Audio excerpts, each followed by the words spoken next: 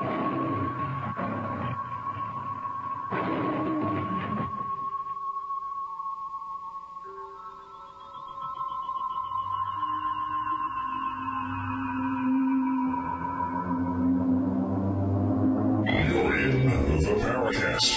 gold standard of paranormal radio. And now here's Gene Steinberg.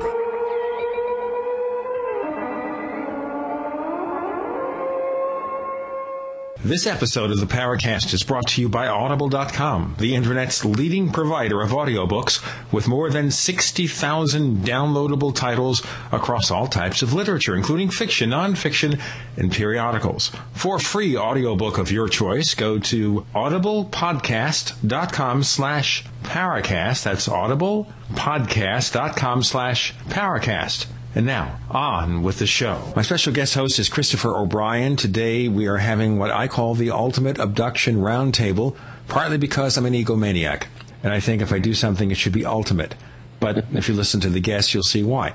We have, and this is in alphabetical order, so there's no egos involved, Budd Hopkins, Dr. David Jacobs, and Kevin Randle. And thank you all for joining us. Thanks for asking us. Yeah. Now, before we proceed, there's been an online controversy that has flared in recent weeks about the nature of Dr. Jacobs' work with one particular abductee. And we won't mention the name because the name that's being bandied about online is a pseudonym. It's not the person's real name. So we understand that from the outset. And we understand also there are two sides of every story. And so far, we've only heard the other side. Okay, so Dr. Jacobs, do you have any statements or expressions to make about all this? Well, let me just say that in 24 years of doing this work, this is the first time anything like this has ever happened to me. And there is, I can assure people who have been interested in the abduction phenomenon, there is a very different side to the story that she presents. And I will be putting something up on my website. I've determined that's probably the best thing to do, although most mental health professionals have warned me against doing that because all that does is energize her and make her stalk me even more. And her sort of obsessive and stalking behavior has kind of been at the root of this. And so I've been at a loss as to what to do, but finally I have decided to respond. So I think probably by the time this show airs, there should be a response on my website, and people can do with it what they please. But I guess that people just know that there is that it is not as clear cut. I'm not as completely and totally irresponsible or crazy as she makes me out to be. At least I hope I'm not. Well, of course, I have to say before we even go on that when it comes to crazy, I resemble that remark, and I can be pretty crazy myself, and I guess we all are in some ways. But now, they don't want to involve you, but you know the person involved here too, Bud. Do you have anything to say to add to what Dr. Jacobs says? Clinton would say it depends upon what the word "no" is. I don't know this person, and because this person does not live in the United States, and I've never met her, but I was a recipient, more or less out of the blue, years ago, of a gigantic box from her. She was sending me data about her life, and I would say that this box was almost 3 feet by a foot and a half or something like that by a foot. This is huge. And I looked through the material, and she had recorded every single change in temperature of her body and menstrual periods and all kinds of data about her life and issues physically. So there was such a vast amount that I felt there's something that I didn't want to get involved with, that this was a very needy person, and I wasn't sure of this person's mental stability and so on, or emotional stability, I should put it. And so I didn't get involved with it, but I did look through the material she sent originally. It was all sent back to her. She wanted everything shredded or something, if I remember, but I simply am aware that this is not a typical kind of abductee. This is a very obsessed person about their own experiences, whatever they actually are. Okay. That's where it goes, ladies and gentlemen. I know there are going to be a lot of questions about this later, but David Jacobs says he will have something on his website about it, and let's move on.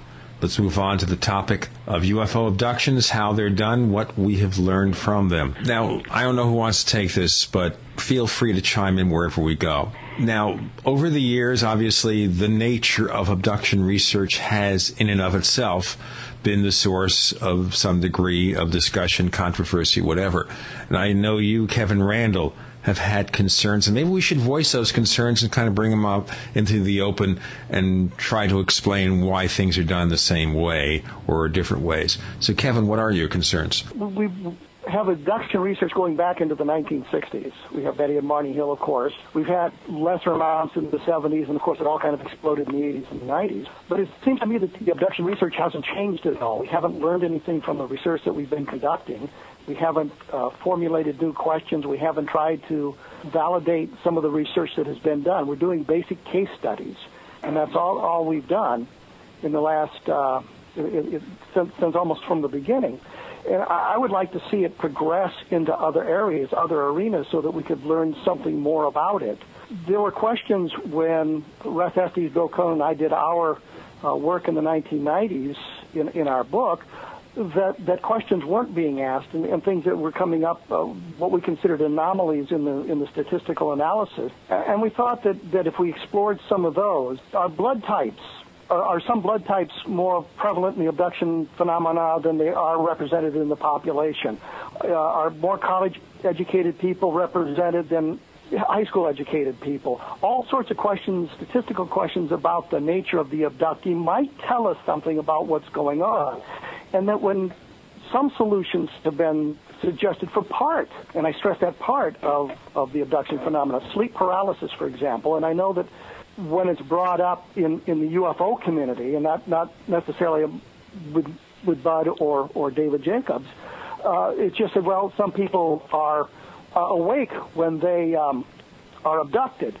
And my response is, yeah, there's a phenomenon known as cataplexy, which is basically sleep paralysis when you're wide awake, but it's always associated with narcolepsy.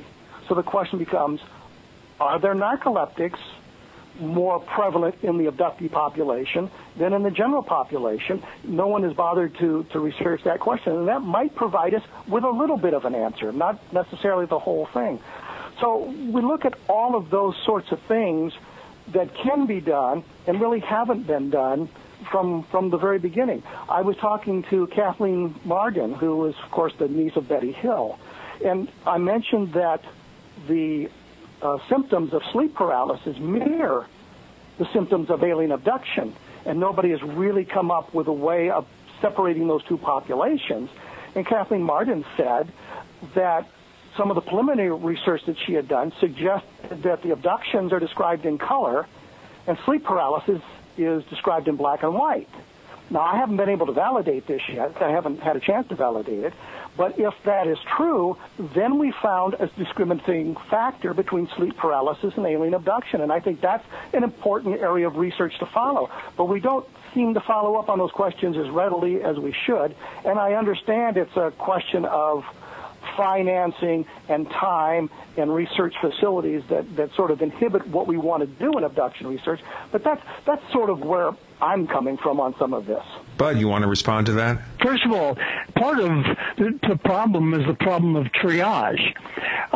People are coming with their experiences which have been to them, let's say, very traumatic, and they're feeling, quite a lot of them are feeling the symptoms of post-traumatic stress. The issues that Kevin Randle has been talking about, that he are really focused on exploring qualities or aspects of the abductee rather than anything about the experience itself or the physical evidence associating it, other witnesses connected with the sighting, which, of course, is something that is much more important to me because it builds the the case that these things are actual physical events that really happen in the real world.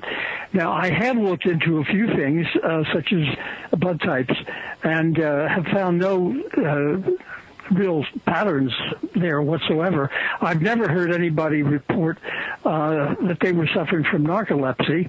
It's the kind of thing I suppose one could ask, but narcolepsy is fairly rare. Now, the sleep paralysis issue that he mentioned is, of course, really a non-starter in the abduction field, simply because such a vast number of abductions take place in daylight with people involved, even witnesses in a few cases, but people are driving in the car with 6 other people, and they all recalling the same kind of experience. There's the nature of, if you look back to the Hill case and some of the early classics, Travis Walton and the Pascagoula case, all 3 of those involve 2 or more people, and everybody is wide awake. So you can't really bring a theory into this that doesn't even begin to match the data in the majority of the cases. So I understand it can be a problem, but what happens, I remember, is in one case I was dealing with someone who said it was sleep paralysis, and what happened was the people were children, and at the time of this happened, they were adults telling me about it, and they were floated out of a window, apparently. They didn't remember that consciously, but the conscious fact was that they were found on the ground away from 3 stories down, one lying atop another, and they seemed to be in a sort of catatonic state. They couldn't speak, and were taken to a hospital and checked out to see what had happened to them, or doctor's office, and they were physically okay.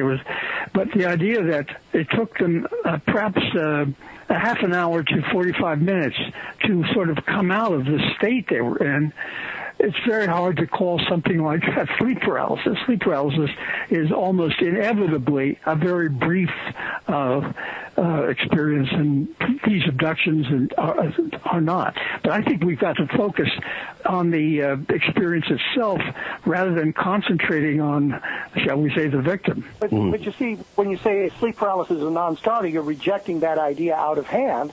And sleep paralysis may fit some of the cases and eliminate them from the data pool.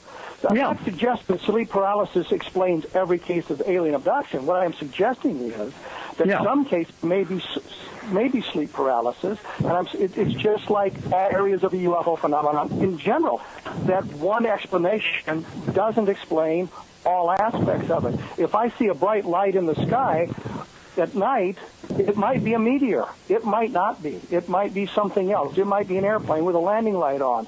So you can't say, well, meteors explain all these cases because they were bright lights in the night sky. And I'm suggesting that sleep paralysis is something that may explain some of the cases. And when I suggest we look at the history of the abductee, that comes out from other abnormalities in the statistical data. Mark Rodiker of the Center for UFO Studies told me in a preliminary study he had done that it seemed that left-handed people were overrepresented in the abductee population. I'm in trouble. I'm a lefty. My wife's a lefty. So am I. And so is President Obama. Is he an abductee? Well, there's the problem. I'm trying to be serious about a subject and explain that we have an abnormality in the abductee population examined by Dr. Rodiker, suggesting there are more left-handed people than are normal in the population. It might tell us something. It might not tell us something. Okay, well, that's the point. We're being silly about it, Kevin, but I understand the seriousness of this, what differs in terms of a left-handed person versus a right-handed person, etc. I don't know if there's any significance to it at all. I'm merely suggesting that there may be something in the statistical analysis that might explain something about a portion of the population and provide us with some useful data. It may not.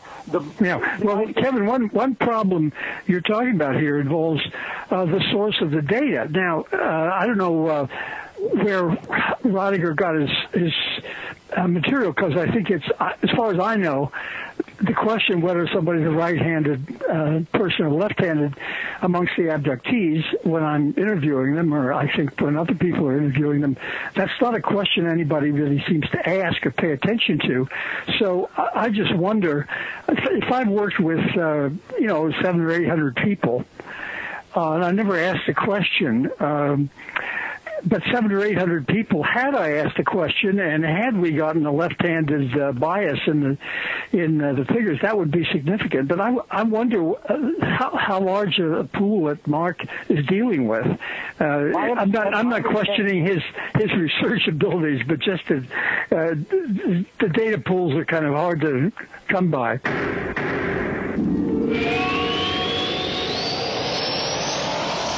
Hi, this is Tamar from Namecheap. We're a domain name and web hosting company, and we really care about our customers. With domain name purchases, Namecheap offers free SSL and free WhoisGuard for a year to protect your identity from spammers. We won't bother you with unwanted messaging in your inbox or upon checkout, but most importantly, we care about you, our customers. Your satisfaction and happiness is our primary focus because your support means so much to us. If you'd like to learn more, please visit us at radio.namecheap.com for web hosting and domain name specials. You can also follow us on Twitter at twitter.com/Namecheap, where we host many great contests, or become a fan of ours on Facebook at facebook.com/Namecheap. See you online.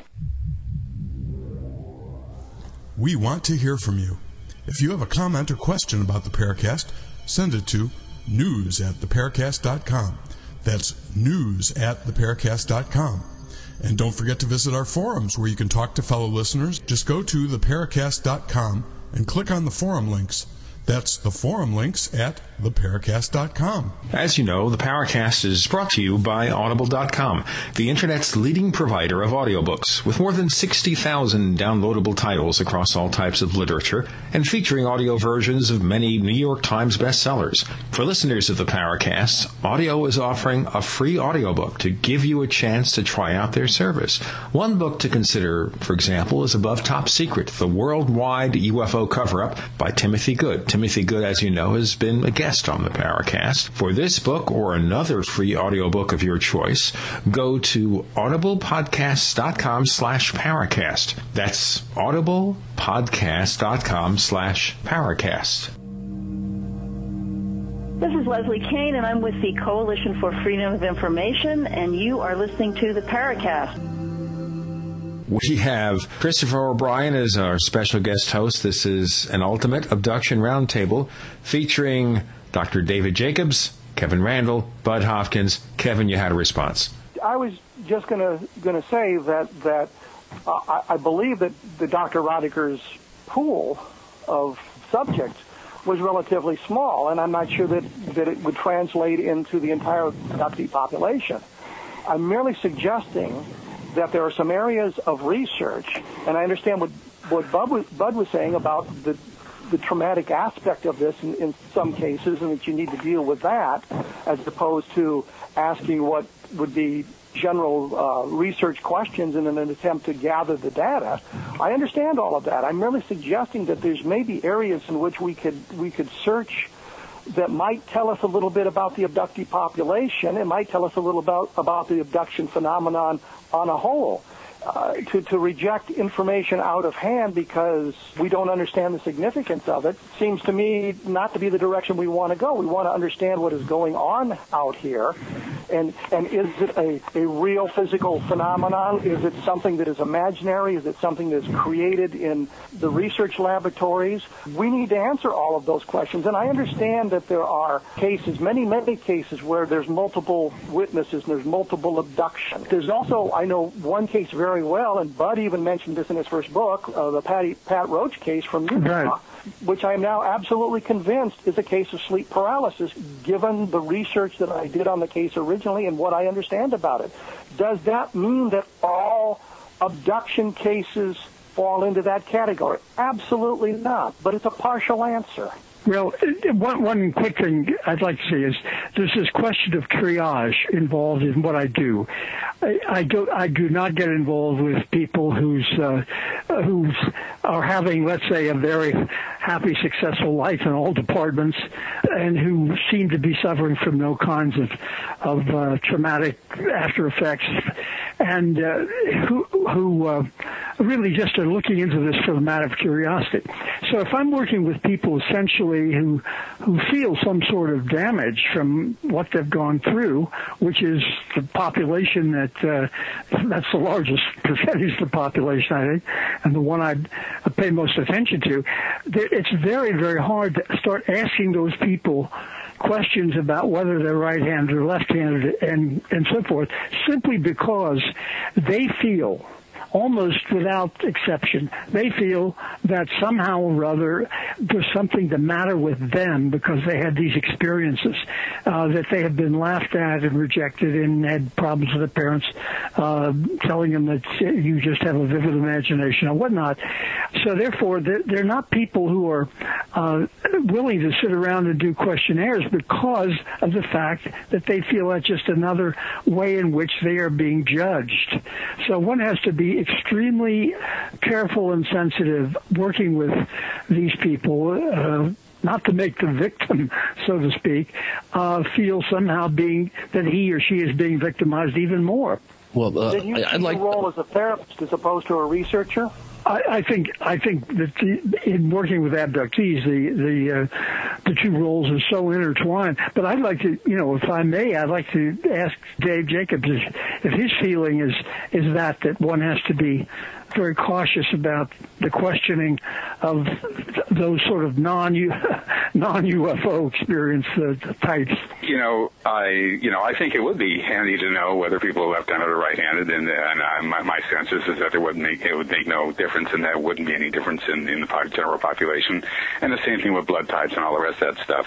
When people come to me, they fill out a questionnaire first, and if they're having experiences that appear to be sleep experiences, I just don't see them. I mean, I'm not interested in spending a lot of time showing how a person is asleep and then. If I may just interrupt a second, David. Now, when you evaluate this, do you submit this to somebody who has training in psychotherapy or something to look over cases that may involve other issues? No, what I do is they write me a letter. I'll sometimes get back to them. I've had thousands of people writing me, obviously, over the years. I can't answer everybody. And for people who live around me, and if I'm free and if my schedule fits, I will ask them to fill out the questionnaire. And at that point, I can make a pretty good determination as to whether they've had the kinds of experiences that abductees have had before they know that they're abductees or not. I then talk with them. I then have them do other tests for me. That is to say, read a short piece about the pros and the cons of going forward with this. I talk with them more. We go over their questionnaire. By the time they enter into my home office, I've talked with them for a considerable length of time. And if there are psychological problems, I tell them right away that their situation is beyond my area of expertise. And unfortunately, every once in a while, someone will slip through. It's been rare, I must say. The majority of the people that I work with are normal individuals. They have no serious problems. Some people I still see after 20 years.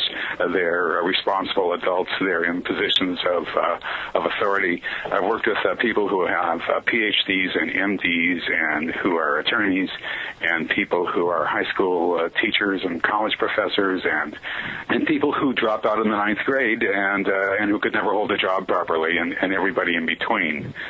I haven't worked with that many people. I've only worked with about 150, but I do a fairly long series of sessions with them, and I'll see them for as long as they want. In other words, I take them on, so to speak, and I can see them for years if they want. I have not noticed any significant difference between them and the normal population. What I've noticed is that they just mirror the population, and it really is sort of the good, the bad, the ugly in a sense, and it's anybody and everything. And I've also noticed that it cuts across all religions and ethnic lines and racial lines and economic lines, educational lines, and geographic lines, and everything else. And both Budd and I have worked with people from other countries, and they all say the same thing. It's sort of a remarkable phenomenon. And one last point, the majority of cases that I've looked at, the majority of events that I've looked at, take place during the daytime when a person is not asleep. I've never had anybody who's had narcolepsy that I know of, and or any sort of sleep problems along those lines where there's obviously a brain dysfunction of some sort. I think I'm working with a population that basically is a normal population for the society. Well, one thing that I wanted to mention, listening to Kevin's observation, is that, I think an area that has not really been addressed in this whole area of investigation is some sort of standardization. I think we have a lot of people who are out there attempting to help people, and I think this is a very good thing. Obviously, there's something going on. But I think if we somehow could come up with a standardized approach, I think that the quality of the data that we would then be able to glean from that would be, I think, consistent across the board. And that would give us opportunities to possibly learn about trends, about potential commonalities, I think, throughout the entire phenomenon. And I think one of the things that I was struck with Kevin's observation is that we really don't have a standardized approach. And I know, for instance, David and Budd have, their own personal approach in these things, and as do other abduction researchers out there. And I think perhaps with something a little bit more standardized, we might be able to actually identify trends. And so oftentimes I make a point of, really looking at not so much the answers that we're given, but it's the quality of the questions that we're asking to gain those answers. And I'm just wondering, have you guys attempted to really dovetail your efforts and come up with some sort of standardized approach? I'm assuming that you haven't. Can I take that? Yeah. Dave Jacobs? Sure. And I'll let you have it, but I have been working on a book on how to do hypnosis with abductees. People who are regular hypnotists can't do it. People who are spiritualists can't do it. People who are in the New Age can't do it, and all that. It takes a special kind of training and a special kind of questioning, and it also takes knowledge of the abduction phenomenon itself. And I have a manuscript now that needs serious editing, but it's basically done. The problem is that I feel that the market for a book like this probably is in the tens and tens, so I'll almost certainly have to publish it myself. But I think it is extremely important to do something like that. This has been something that I've been thinking about for years and years and years. The problem is that it's pretty wild and woolly out there, and anybody and his cat can do hypnosis. Anybody can say the magical incantation and hypnotize somebody else if they want to be hypnotized. And then they can ask all sorts of questions that are meaningless or that lead people on or that fulfill an agenda of the hypnotist, and the results can be really, really awful and unworthy of evidence of anything other than the hypnotist's agenda. So there are very few competent people out there who know sort of what to do. In my book, The Threat, I addressed this issue sort of squarely and talked about the problems of incompetent hypnosis and mutually confirmatory fantasies that the person who's being hypnotized can do with the hypnotist himself, and so I'm very happy that you're thinking along the same lines, because this I think is something that is needed. But well, I completely agree. I have, of course, a standard way of working, but because of what I said about the issue of triage, that people are coming in that I deal with in various states of being emotionally collected and calm and everything. Very many people have a sense of distrust and so forth based on things that had happened in their life earlier when they told people about what was happening to them without even knowing that they were UFO connected. But they can often sound very crazy. So these people are not easily approached at the beginning in some standardized way. The sad thing is that what we're doing initially starts off without any doubt as a sort of de facto therapy. It has much more the quality of a therapist asking questions to find out the person's mental state and whether there's a safety net around them at home somehow, all those questions. But it takes a while to develop trust, wherein somebody might be able to ask a batch of questions that would seem very probing or perhaps irrelevant to the abductee, such as whether you're right-handed or left-handed. But I certainly agree that we've got to be more standardized in the way we approach things. And I'm going to be giving a talk this summer, a workshop at the MUFON conference on techniques of investigation of abduction cases. So it'll be a sort of an effort towards some kind of standardized form.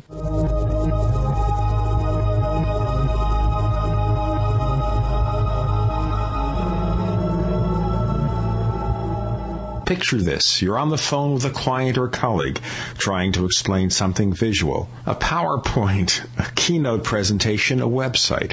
But it's frustrating because they can't see what you're talking about. The solution? Good news.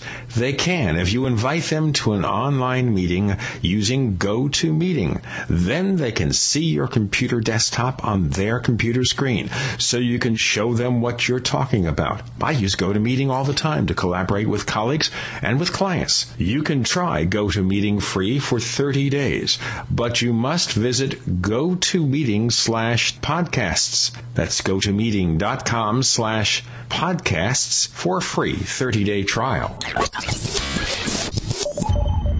You're in the Paracast room. You never know what's going to happen next. We have our special guest host, Christopher O'Brien. This is the Paracast Ultimate Abduction Roundtable featuring Dr. David Jacobs, Kevin Randle, Budd Hopkins. Chris, you had a question. One thing that's always kind of tweaked my curiosity, and that is that all you guys tend to have your own particular quality of cases, I think, that seem to be attracted to you and your work. And I'm wondering if you've ever really thought about why certain people contact you versus maybe contacting another abduction researcher, if there's any sort of rhyme or reason. I seem to have this feeling that your particular work, as it evolves over the years, tends to be a magnet for certain quality of cases that are attracted to you. Do you guys want to address that? Well, for me, they stumble upon my website oftentimes, or they've heard about me, or they saw one of my books or something like that, and they get in touch with me. And of course, I get people from around the world getting in touch with me all the time. I think it's random, personally, but I never, I will ask them sometimes, how did you find out about me? And they'll say, well, I just was going through the internet and I found your website and found your questionnaire and that sort of thing. So sometimes word of mouth, and that I will get people who know other people who are abductees here in the Delaware Valley where I live in Pennsylvania, and they will call me, and therefore it's not random because they know somebody. But I think in general, there might be people who go to new age groups and search for some sort of relief from the odd experiences they were having in terms of getting some sort of intellectual control over it, and they will then engage in new age therapists and hypnotists to try to find out what's with them and get new age answers, and that would not be random, I would imagine. But for me, and I assume for Budd as well, it appears to be completely random.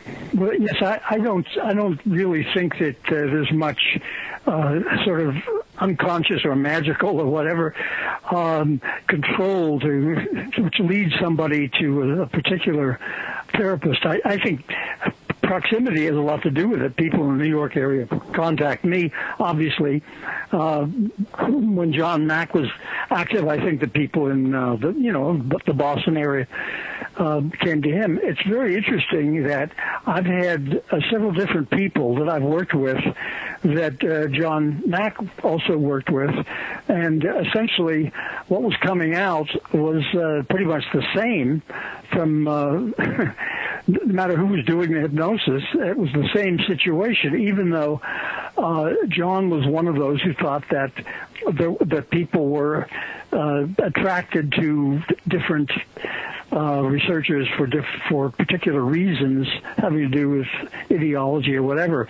But what I found was we were getting exactly the same thing happening and being reported, whether Dave was whether John was working with them or I was.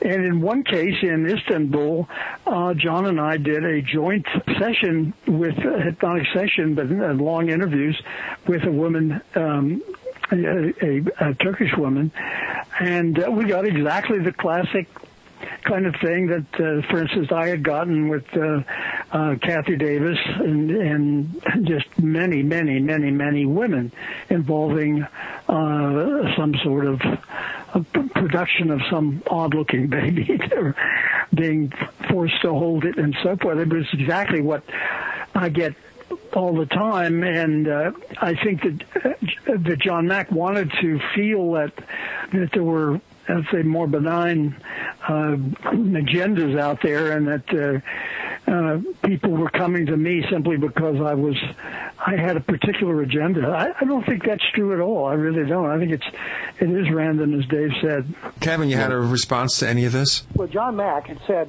a number of times, and it's reported in C.D.B. Bryant's book on the abduction conference held at MIT, that he found a strange matching between the abduction researchers and the abductees, and he wondered about that.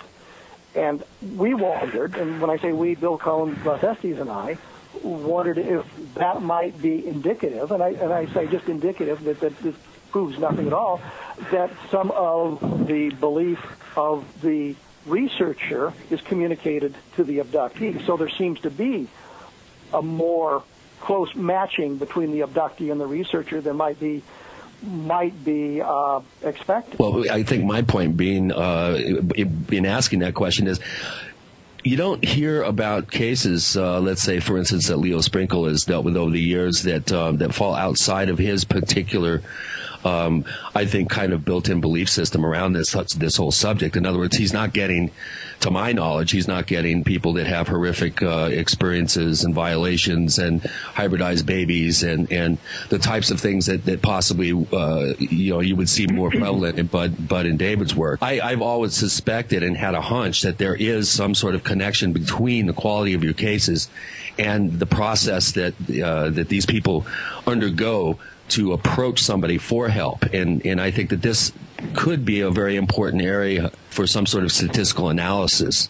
In other words, I don't recall seeing very many cases from our two guests that, for instance, talk about Love and Light and Benevolent Space Brothers and how wonderful of an experience that these encounters are. There are cases out there where people, and I had a case myself that I did investigate pretty extensively. I'm no hypnotist by any stretch and didn't attempt to do that. This is a fully conscious series of events. But one of the things that I've noticed is that the more dire sounding cases tend to be attracted to certain types of researchers, whereas the opposite end of the spectrum seem to be attracted to others. Investigators. And what do you guys, have you noticed this at all? How many positive abduction cases, for instance, what would be the percentage of people that have wonderful experiences but want to know more about them? How many of these types of cases have been attracted to the two of you?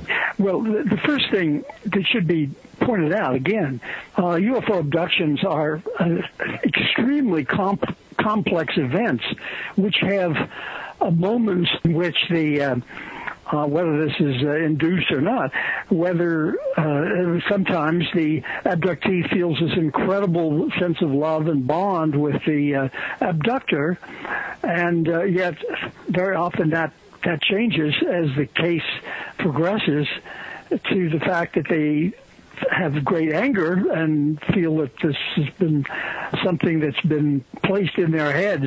I can understand easily how somebody might sort of luck into the investigator may luck into the beatific side of somebody's experience and just simply ignore the others and not even ask questions that would expand the context of what is being found out. We have to ask many questions, and I think that, first of all, Leo Sprinkle, who's a wonderful person, has a sort of unusual technique, and I remember sending a man who wanted contact with somebody who could help him, sending him to Leo, and he later reported to me that what had happened is that Leo, who's an excellent hypnotist, could not seem to get him into a hypnotic state, which I would suggest is an issue of trust.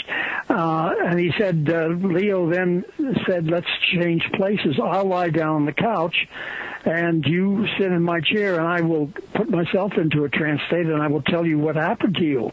Ouch. So, I mean, at that point, this man was rather disturbed about this. The basic message was that Leo came up with was that the aliens wanted him to go back to his home and show more love for the people who lived around him.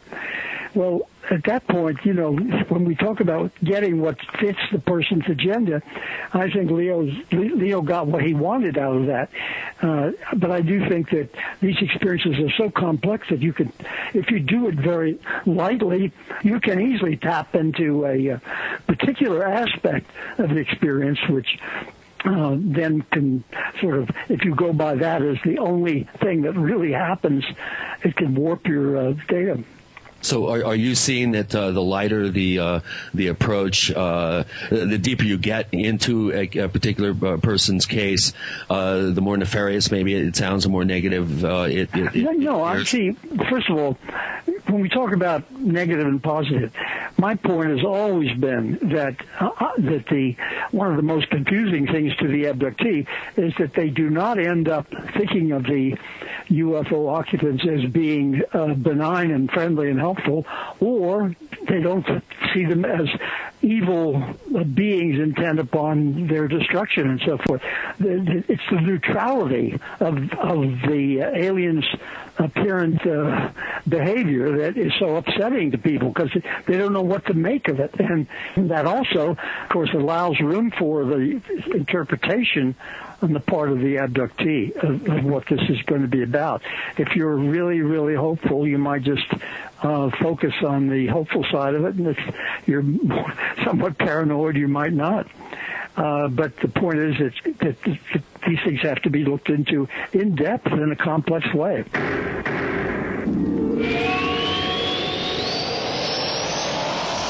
Fate magazine provides true reports of the strange and unknown. Keep up with the latest on angels and miracles, psychic phenomena, ghosts, UFOs, life after death, and much, much more. To receive your free issue of Fate magazine, call now at 1-800-728-2730 or visit their website at www.fatemag.com. That's 1-800-728-2730 or www.fatemag.com. What are you waiting for? Your fate awaits.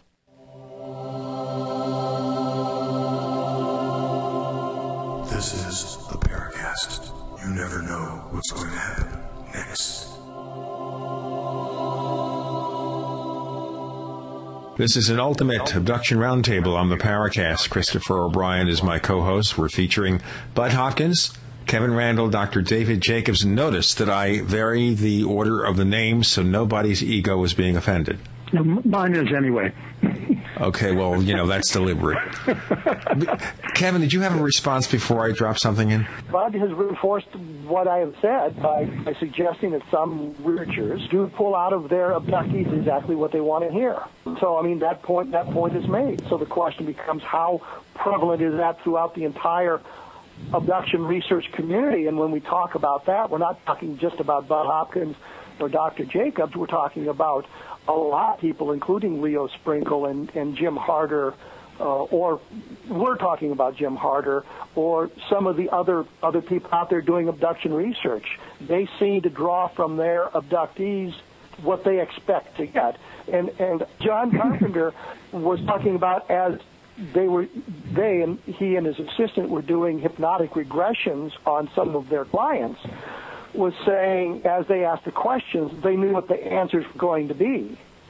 And so there seemed to be a suggestion there that there was an unconscious desire by Carpenter and an unconscious directing by Carpenter toward the answers he wanted to get, because they would sit there and say, yeah, we know what's going to happen next. And as the witness was talking about this, we were nodding and saying, yeah, we knew that was coming next. So in the totality of abduction research, we seem to see some of that sort of thing going on. Well, let me just add to that unconsciously promoting thoughts in a person that are complex is something that would be a difficult thing to do. I've tried to do that with my wife, and I just can't seem to get that done.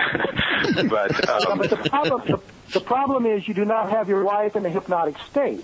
People are highly suggestible. And it's we should probably ask her that. Yeah. The situation is this, that hypnosis is not some sort of magical situation where a person is completely and totally in some sort of a trance, and they're trilby, and the hypnotist is Svengali, and anything that Svengali says they will do. It's not like that at all. A lot of people don't even know that they are in a relaxed and comfortable state. They look at me and they say, I don't think I'm hypnotized. And I say, it doesn't really matter. Lay back down. And in some ways it doesn't, and in some ways it does. We know that hypnosis it works. We know we have only learned recently that there are some brainwave changes in hypnosis. We don't exactly know why it works, but without it, we cannot get to the abduction phenomenon, because people will remember abductions. They'll remember bits and pieces of abductions, and it is a tool that is tricky. It's something that, as Chris says, needs standardization of methodology for sure. But let me tell you a story. My basic question is the question that from all other questions is, what happens next? A woman came to me once who was an older woman, and she was heavily encased in New Age material. And that was fine. That was okay. And we started doing, we did 2 sessions. And the first session, this happened to her and that happened to her. And I like to start out in chronological order from the time before it happened to when it starts to happen, and what happens is the first thing that happens in the second, and so forth and so on. And so she talked about this, that, all the way to the end, and there was nothing that she told me that was particularly New Agey or spiritually enlightening or transformational or anything like that. And she was a little bit shaken because she had thought that this is what it was going to be. And she came back for another session, and the same thing happened. And I just do the same questioning that I do with everybody, which is a very, very, very non-agenda type questioning. And once again, she just came out with a sort of standard abduction event that anybody who does abduction hypnosis will come across. And then she wrote me a letter saying that she was stopping coming to me because she was not remembering the material that she wanted to remember. Ouch. She was just remembering stuff that had happened to her, not what she expected to remember. So her expectations were not realized, and I didn't particularly care what she was. I mean, if she remembers spiritual things, that's fine. That's good. I'm glad she's having it. That's fine. I don't have a stake in it necessarily, but she did. And yet she could not come out with what she was just remembering what happened, and that was that. Yeah, and I would just add, that has happened to me a number of times, too, with people with originally very New Age beliefs. Let me just raise, I think, the largest issue of all here, and this will go from part 1 to part 2, and that is the efficacy of using regression, hypnosis, to unearth details in abductions. Now, I realize there are lots of pros and cons here. and whoever wants to jump in, go ahead. But isn't there the danger here that maybe you're using a technology that hasn't been shown to reveal really accurate results? Who wants to take that? Well, I can take that a little bit, and then I'll pass it off to Budd. When people come to me, most of them are acutely aware of several things. Number one, they don't want to be led. They know all about leading. They know that they're going to be vulnerable. They know that they're going to be suggestible. They don't want me to lead them. Number two, they don't want to be in a situation where they're unconsciously picking up things in popular culture and then parroting them back to me. They're aware of that also. Now, obviously, I don't want those things either. And in my hypnosis, I strive to avoid things like that. Obviously, I'm not interested in bad data. But hypnosis is. I think we all wish that we didn't have to use hypnosis. It's something that it can act as a gate, and for incompetent people, it can act as a barrier to finding out what's going on. I mean, it can act as an open gate rather. But the fact is that if there was full remembrance of everything that was happening to everybody, we would have no abduction phenomenon. The abduction phenomenon would not be a feasible event.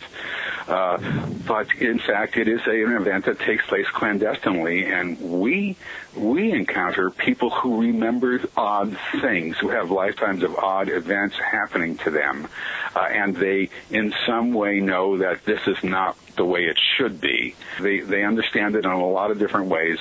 But for a large percentage of people who are abductees, they cannot connect it to the abduction phenomenon at all. Their unusual experiences, that is. They don't make that connection, and so we won't see them. And so we do see the ones that in some way know something is amiss here and shouldn't be happening the way it is, and they don't understand why it is that they will have these missing time situations, as Budd's first book was entitled, of 2 or 3 hours or even longer, and not know what happened to them, and nobody else knows what happened to them or sees them. And just to tell you a short story, I worked with a woman once. It's an extremely intelligent and articulate woman who years ago worked in New York City in 57th Street, I guess it was, as a laboratory assistant. And she had an hour for lunch, and she knew that she was going to go across the street and get a slice of pizza, and that would take about 15 minutes, and then for the next 45 minutes she was going to do shopping. So she went, she got her slice of pizza, she walked out of the restaurant. The next thing she knows, it was 3 hours later.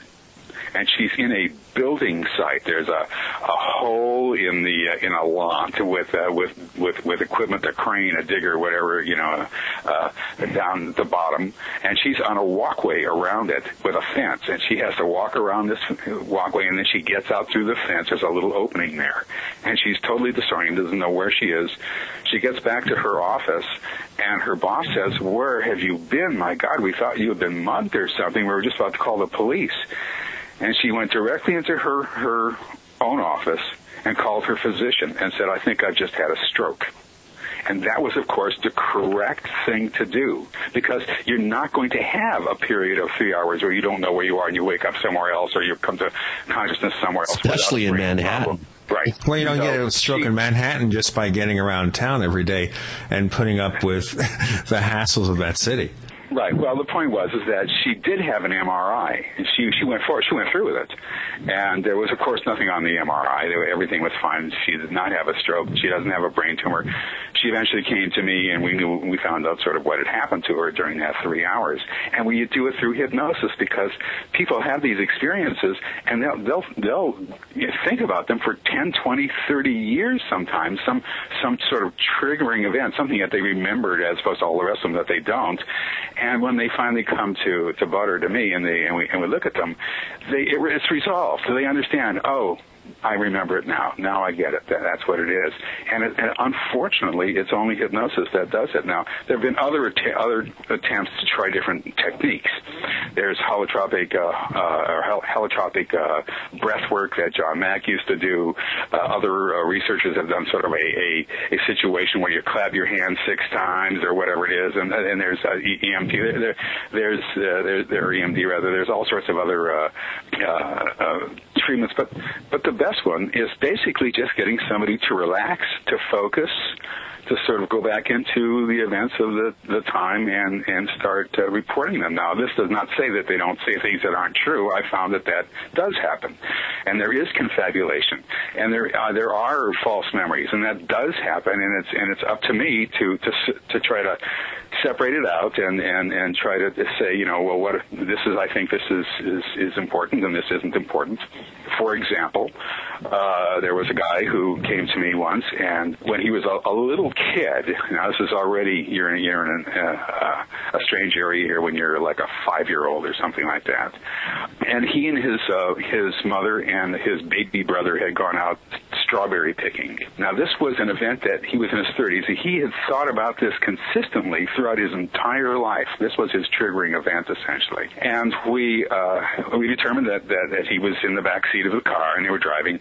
And instead of going strawberry picking, they went to an area where there was a big water tower, and they parked in a parking lot around it, and there was an object there. The next thing he knew, he and his mother and the baby were being lifted up into this object, and this happened to him, and that happened to him, this happened to him, and that happened to him, and then they brought him back down.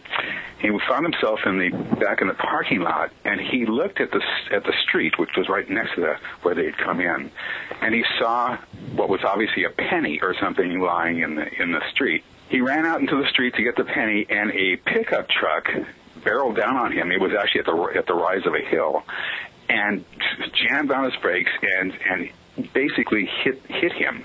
He went rolling down the street. His mother started screaming. The guy in the truck said, "My God, where did he come from?" And the next thing the kid knew was he was back on the object. And they were working on him, these beings, and they told him that they had to take him out of his body and put him in somebody else's body in order to repair him, in essence. And so they did that, and he told them, "Put me back in my body." He was anxious about that. "Put me back in my body." And anyway, eventually they did, and then they all returned back to the car and went home and forgot the entire event. And I told him, well, I thought that it's a very interesting. My sense, though, is that a kid who's 5 or 4 or whatever is not going to say, "Put me back in my body." Yeah, I was going to say. My sense is that a kid is going to say, "I want to go home. Where's my mommy? I want my mommy. I want to go home." That's what a kid's going to say. And I'd never heard anything like that before.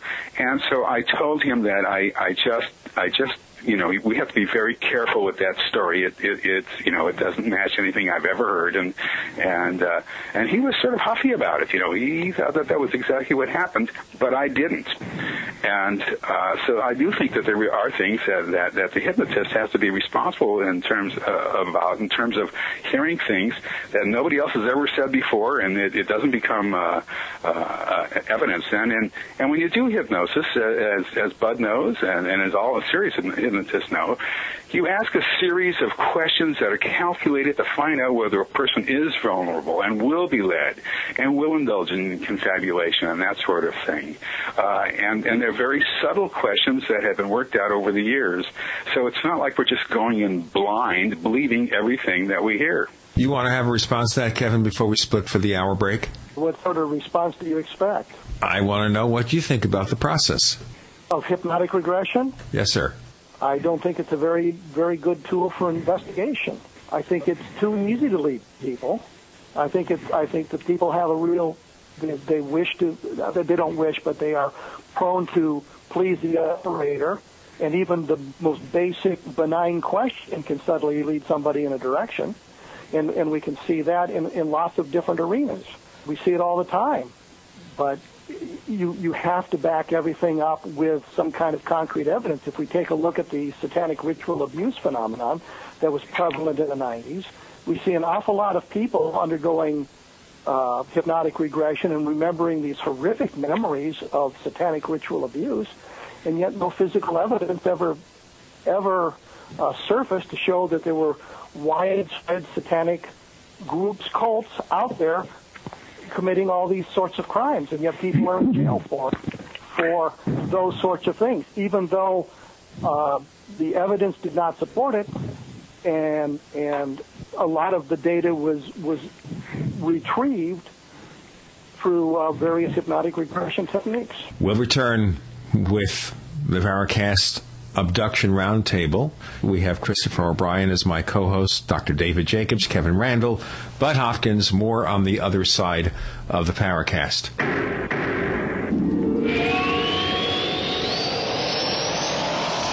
Hey neighbors, would you like to see the Paracast live long and prosper? Well, if you know of anyone who wants to advertise their products or services on the Paracast, have them contact us directly. Tell them to write to sales@theparacast.com. That's sales@theparacast.com. And we'll also accept your donations by PayPal. Send your PayPal donation to the same address, sales@theparacast.com. That's sales@theparacast.com. And thanks for listening. Welcome back to the Paracast.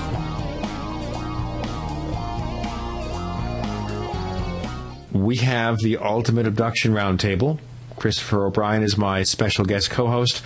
We're featuring Kevin Randle, Dr. David Jacobs, and Budd Hopkins. And Kevin, before the hourly break, expressed concerns about the value of using hypnotic regression. Budd, your response?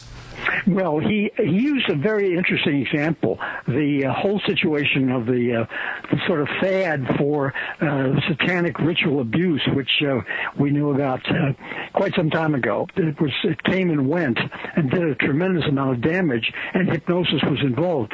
But the interesting thing there is that when somebody comes to Dave or myself or another investigator, they're already assuming that they had some kind of weird experience they can't explain, as examples that have been mentioned already by Dave or me. So they know there's some problem. But with the ritual satanic abuse, people were going to therapists for some other kind of issue of self-esteem problems or whatever it was. And the therapist, who was the believer in the satanic cult idea, said, no, it isn't just a matter of what you say it is, a drinking problem or some mundane kind of emotional problem, but you were a victim of this whole kind of thing, or of incest, whatever. And the person would say no, and they would say it's because it really happened that you're fighting it so much, and they would eventually try to persuade the person that they had really been the victim when there was actually no recollection that the person had brought in to start with.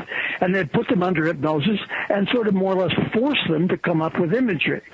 Now, that whole thing, of course, is totally reprehensible. And what eventually happens, we know, is that many of these people realized if they were accusing some member of their family of incest or whatever, that never happened, and the families were sort of torn up. These people eventually turned on their therapist, realized the whole idea had been planted, and obviously, to get revenge and so forth, sued the therapist, and many therapists lost a lot of lawsuits on this or settled out of court. This is a case of what happens if somebody has an agenda and somebody is trying to be led into it. They had to force these people, really through many sessions sometimes, to come up with this material. And so eventually there were enormous problems, which somehow were attached to the process of hypnosis rather than to the forcing of an agenda, actually, by the therapist on the individual. My feeling here is that hypnosis is very much like just regular questioning. I don't really see the huge difference, except the person who has been hypnotized is in a very relaxed state. But you can lead somebody into some conclusion that it's a completely false one, just through normal conversation. The great thing about many defense lawyers and so forth is that they can take somebody who's they're trying to defend. They can ask questions of the accusing witness in such a way that they're forcing that person into a position where his whole idea of what had happened disappears. No hypnosis involved, but the idea of forcing false ideas into somebody's mind is something that is not limited to hypnosis. There are too many positive outcomes with hypnosis that actually establish for a fact that it works to have any kind of a blanket attack on it. So it's to me, it's unfortunate, as Dave said, that we have to use it, but it's one way to fill in the blanks in the person's experience, UFO experience. It's a good thing we don't have any lawyers that are out there touting themselves as abduction researchers, I suppose. I couldn't resist. Yep. Well, have there been any abduction researchers who maybe have taken somebody who believed they had been satanically ritually abused and changed their opinions into claiming they had been abducted? Could I have that again, Kevin? It's a little hard to hear you. Are there any abduction researchers who have taken people who maybe thought they had been satanic ritually abused and changed them into abductees? Well, I don't know about changing them into abductees. The people who, I've never had anybody come to me thinking they had been victims of satanic abuse or anything like that. I have had people who had very odd experiences that they thought might have been incestuous experiences, where, as we looked into them, detail by detail, turned out to not be involved with anything incestuous, but actually they turned out to be an abduction experience, which, again, fitted other abduction experiences or other odd experiences that had all their life long. I have a question. You're unfamiliar with that happening, and not necessarily to you or to Dr. Jacobs, but I'm thinking of a specific California researcher who did that. It's a little, I'm sorry, Kevin, would you go over? It's a little hard to hear you. You're thinking of a Californian situation? The researcher in California who lost his life because people had come to him seriously believing they'd been satanically ritually abused, and guided them into beliefs in alien abduction. Oh, yeah, well, using hypnosis, and when somebody said, well, I can't get anything, they said, well, make it up. So I'm not suggesting that you guys engage in that. I'm suggesting that when we're looking at the totality of alien abduction research, we're getting an awful lot of stuff in there that is contaminated by all this other stuff. Well, when I try to make points, I get shouted down. Yeah, well, I think that's another reason, as Dave and Chris have suggested, that we should have this far more standardized than it is to avoid that. One of the basic methods that I use, and I hesitate ever to talk about this because it's too useful, but at any rate, when a person is very relaxed and I'm asking a question, often the question is what's happening now, or whatever, something very neutral. But often I will slip in a false lead, and I don't want to explain anything more about that, except that in one case with a little boy, this is just a conversation that involved hypnosis, but he had been telling me about these little people in the room, and this is part of a very long, complex family story too, that he was taken out of his bed and he was flooded up to the beam of light, and he went into this round thing and so forth, and it was sounding, and he was very frightened. It sounded very much like a real abduction, of course. But at any rate, he said he went into this room, and I said, well, this round space, where there was a table, and I said, well, stop right here. This is very, very important. I have a very important question. When they take you into that room, they always give you something to eat first. Now, what did they give you? Of course, they don't give anybody anything to eat. And this little child looked very perplexed. This is just normal conversation, and looked very sad. And he said, well, they didn't give me anything to eat, which was, of course, a very nice little test that I was not getting just a simple invented child story. That brings up a point that I wanted to make, and that is I've been listening to this, and one of the things that I've always wondered is how come there are not reports of people needing to use the lavatory while they've been gone for X amount of time. The first thing that happens to me in the morning when I wake up is I got to go to the bathroom, and I don't. Have you guys ever thought about that? I mean, is this? What are your thoughts on that? There has one woman was abducted, and she told them that she had to urinate. And they just said, no, don't worry about it. It's okay. And she just urinated in the hallway. And so the aliens don't have bathrooms. No. Well, not that I've ever seen. But she looked back and she saw somebody cleaning up the urine. But that does happen, and what happens more is that they're abducted. Let's just say if it is at night, and they're not wearing their glasses, and they'll complain. Well, I don't have my glasses on, so it's hard for me to see. And in dream material, it's not hard for anybody to see anything. But this is one of this is a problem that I run into far more often. I had a case, Dave, where a woman, remembering this as a little girl, she had been taken along with her little sister, who was something like 2 or 3, and when she was in the craft, and of course she was totally frightened, so was her little sister, and she said that she looked over and was very embarrassed because her little sister was urinating on the floor. So we do have cases like that, but we don't know what happens in something like this Travis Walton case of 5 days. But right. I did investigate a case that was 5 days, and the woman indicated that they used a catheter on her and just pressed on her abdomen, I guess, and she was able to urinate that way. So the aliens, therefore, do not have a standard bathroom or biological waste system, perhaps.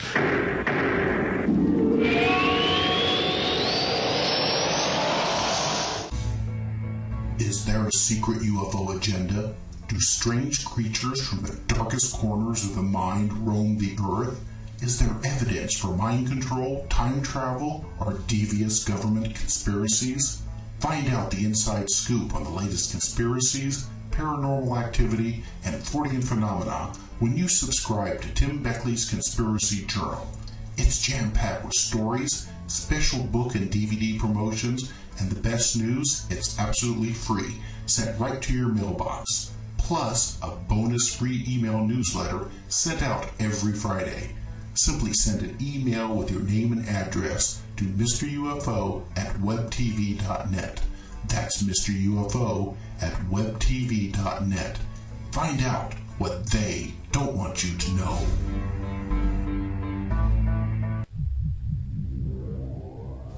We want to hear from you.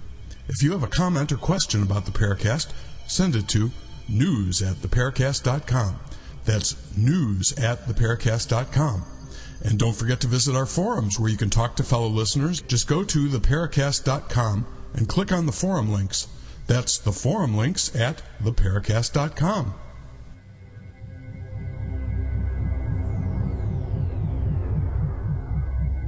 Budd Hopkins, Kevin Randle, Dr. David Jacobs joining us for an ultimate abduction roundtable. Christopher O'Brien is my co-host, and we're exploring a lot of the implications here. Now, one of the things that comes out of left field here is the fact that we tend to take what they say at face value. These must be aliens, maybe we have hybrids, etc.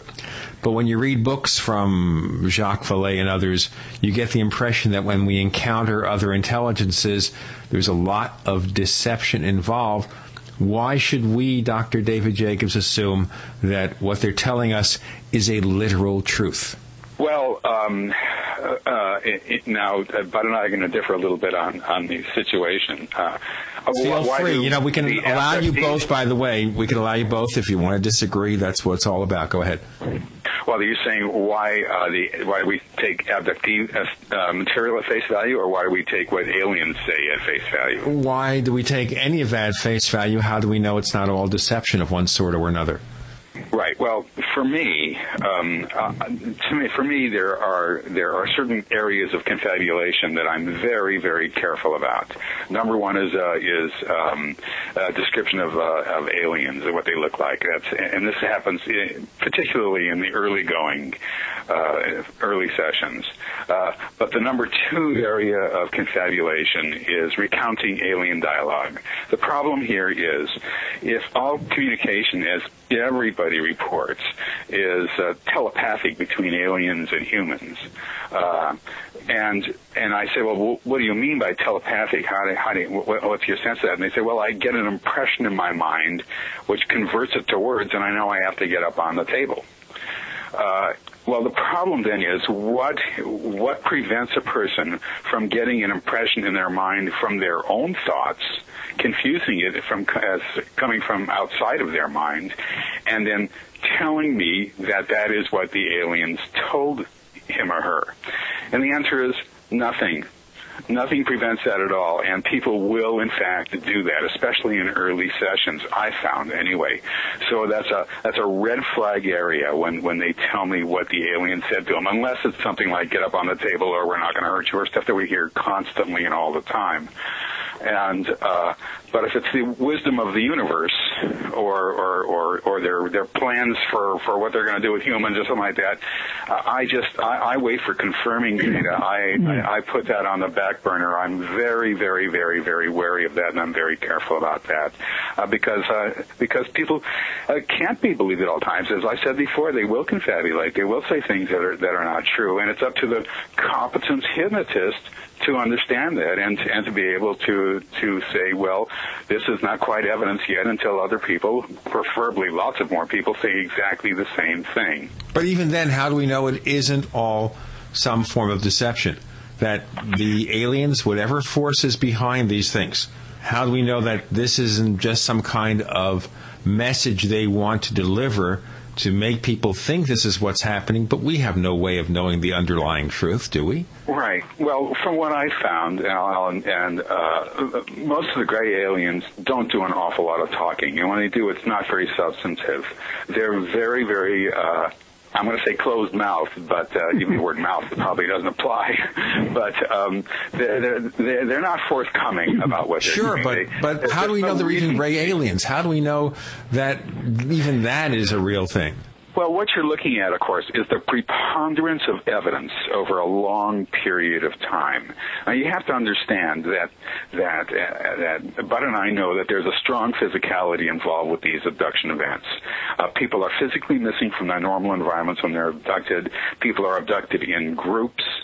People return wearing other people's clothes, wearing them without their own clothes, with unusual marks and scars, and even broken bones in their body.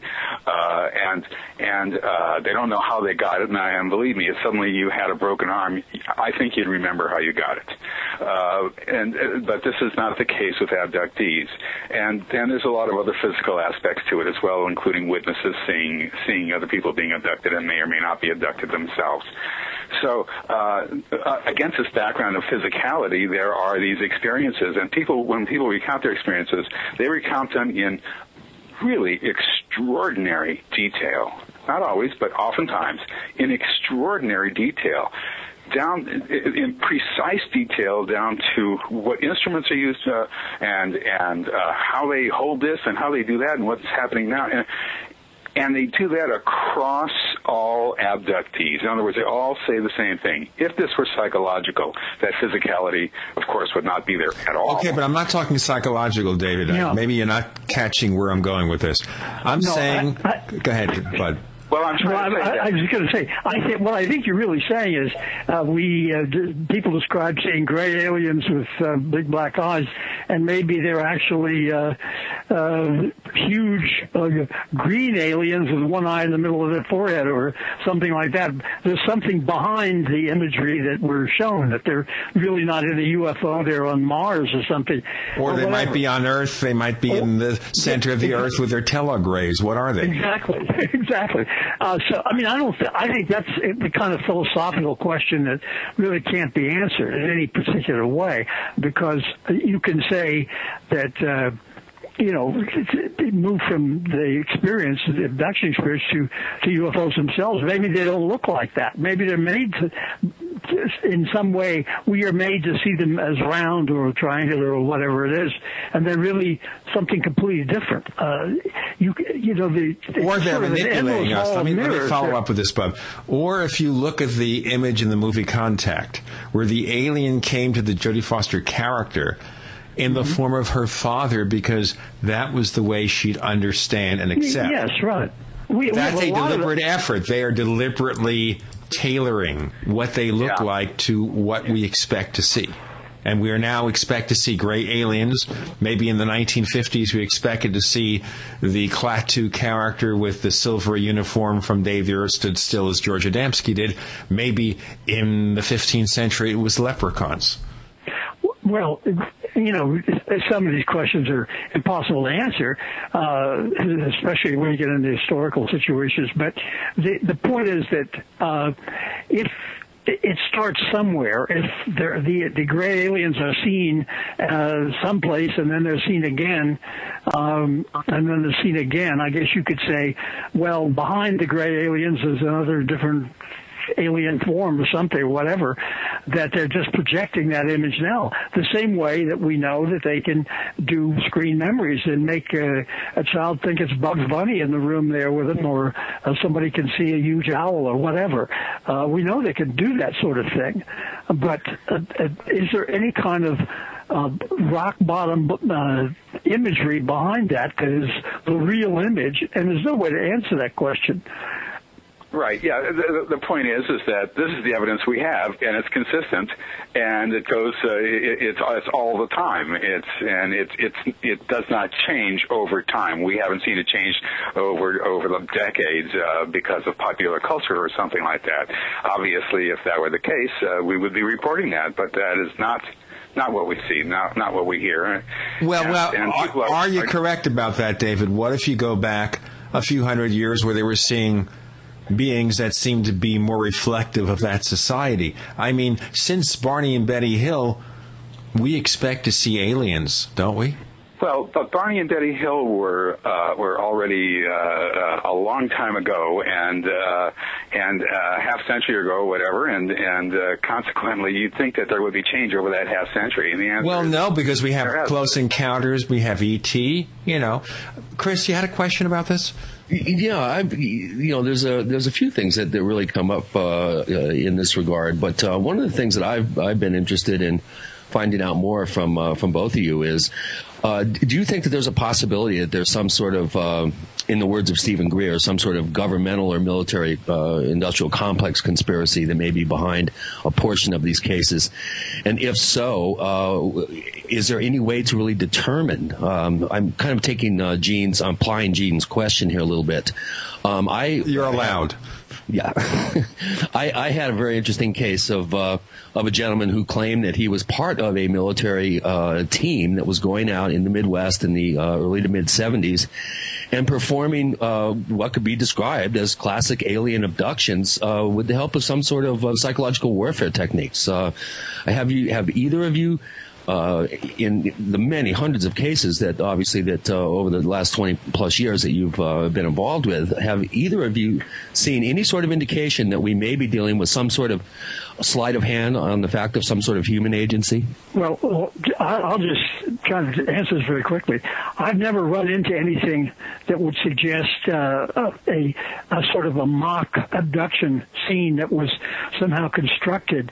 But I have. How about Barney and Betty Hill? I think that has indications of possibly being a mock event. Well, I don't know. I don't want to go back arguing about the Hill case. I'd rather stay with the things from my own experience.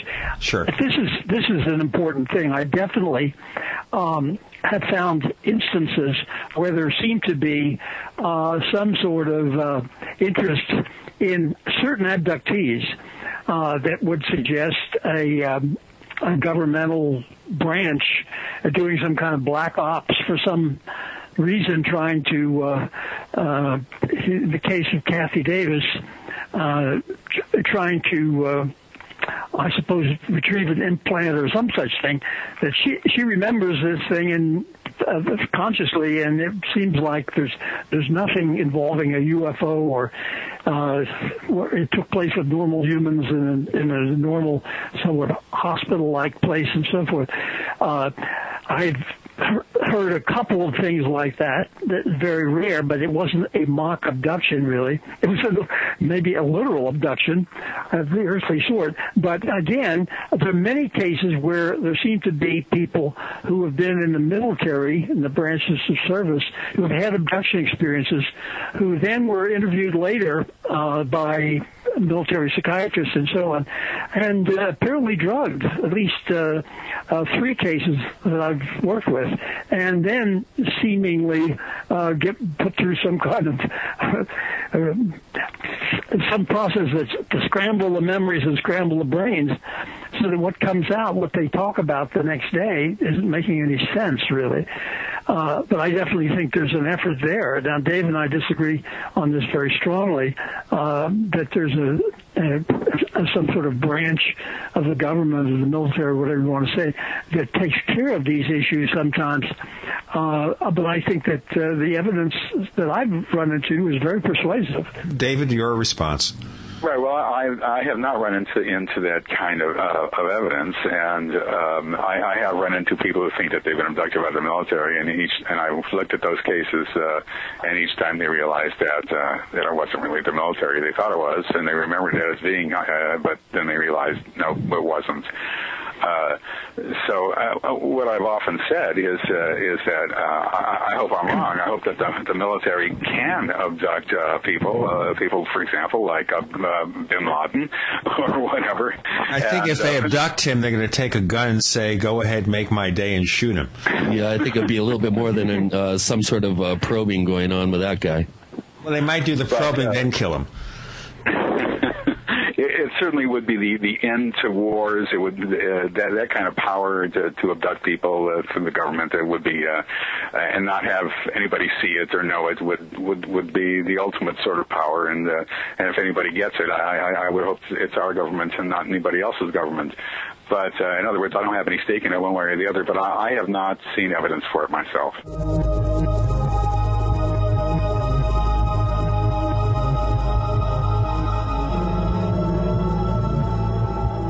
Hi, this is Tamar from Namecheap. We're a domain name and web hosting company, and we really care about our customers. With domain name purchases, Namecheap offers free SSL and free WhoisGuard for a year to protect your identity from spammers. We won't bother you with unwanted messaging in your inbox or upon checkout, but most importantly, we care about you, our customers. Your satisfaction and happiness is our primary focus because your support means so much to us. If you'd like to learn more, please visit us at radio.namecheap.com for web hosting and domain name specials. You can also follow us on Twitter at twitter.com/Namecheap, where we host many great contests, or become a fan of ours on Facebook at facebook.com/Namecheap. See you online.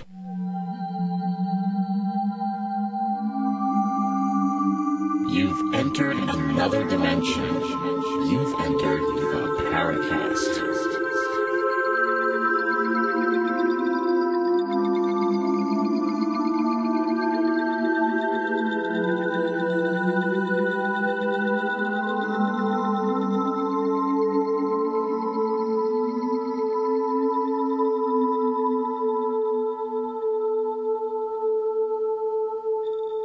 We have Dr. David Jacobs, Kevin Randle, Budd Hopkins. Special co-host is Christopher O'Brien.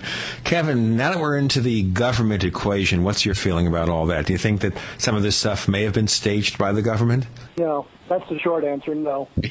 Let's have the long one. It logically makes no sense. The government, the military certainly doesn't have that kind of power to influence that sort of thing, although we have any number of people who suggest that, starting out with Warren from the Rendlesham case, claiming all sorts of things that the government did to him during his 8 months of military service. I just do not see anything to suggest that whatsoever. According to Stephen Greer, he's the one that just keeps popping into mind with this particular aspect of the questions. He seems to think that all abductions are being done by the government. I think that's rather ridiculous assertion myself, but he would reflect.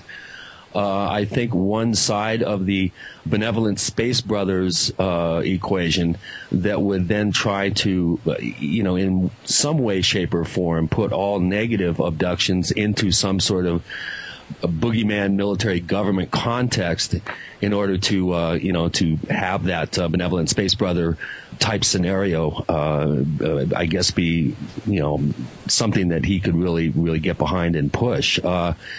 Another thing that's always kind of puzzled me about this whole phenomenon is the apparent level of technology in terms of the state of the art. Oftentimes I encounter in reading some of these accounts levels of technology, medical technology, that's behind where we are in terms of our state of the art.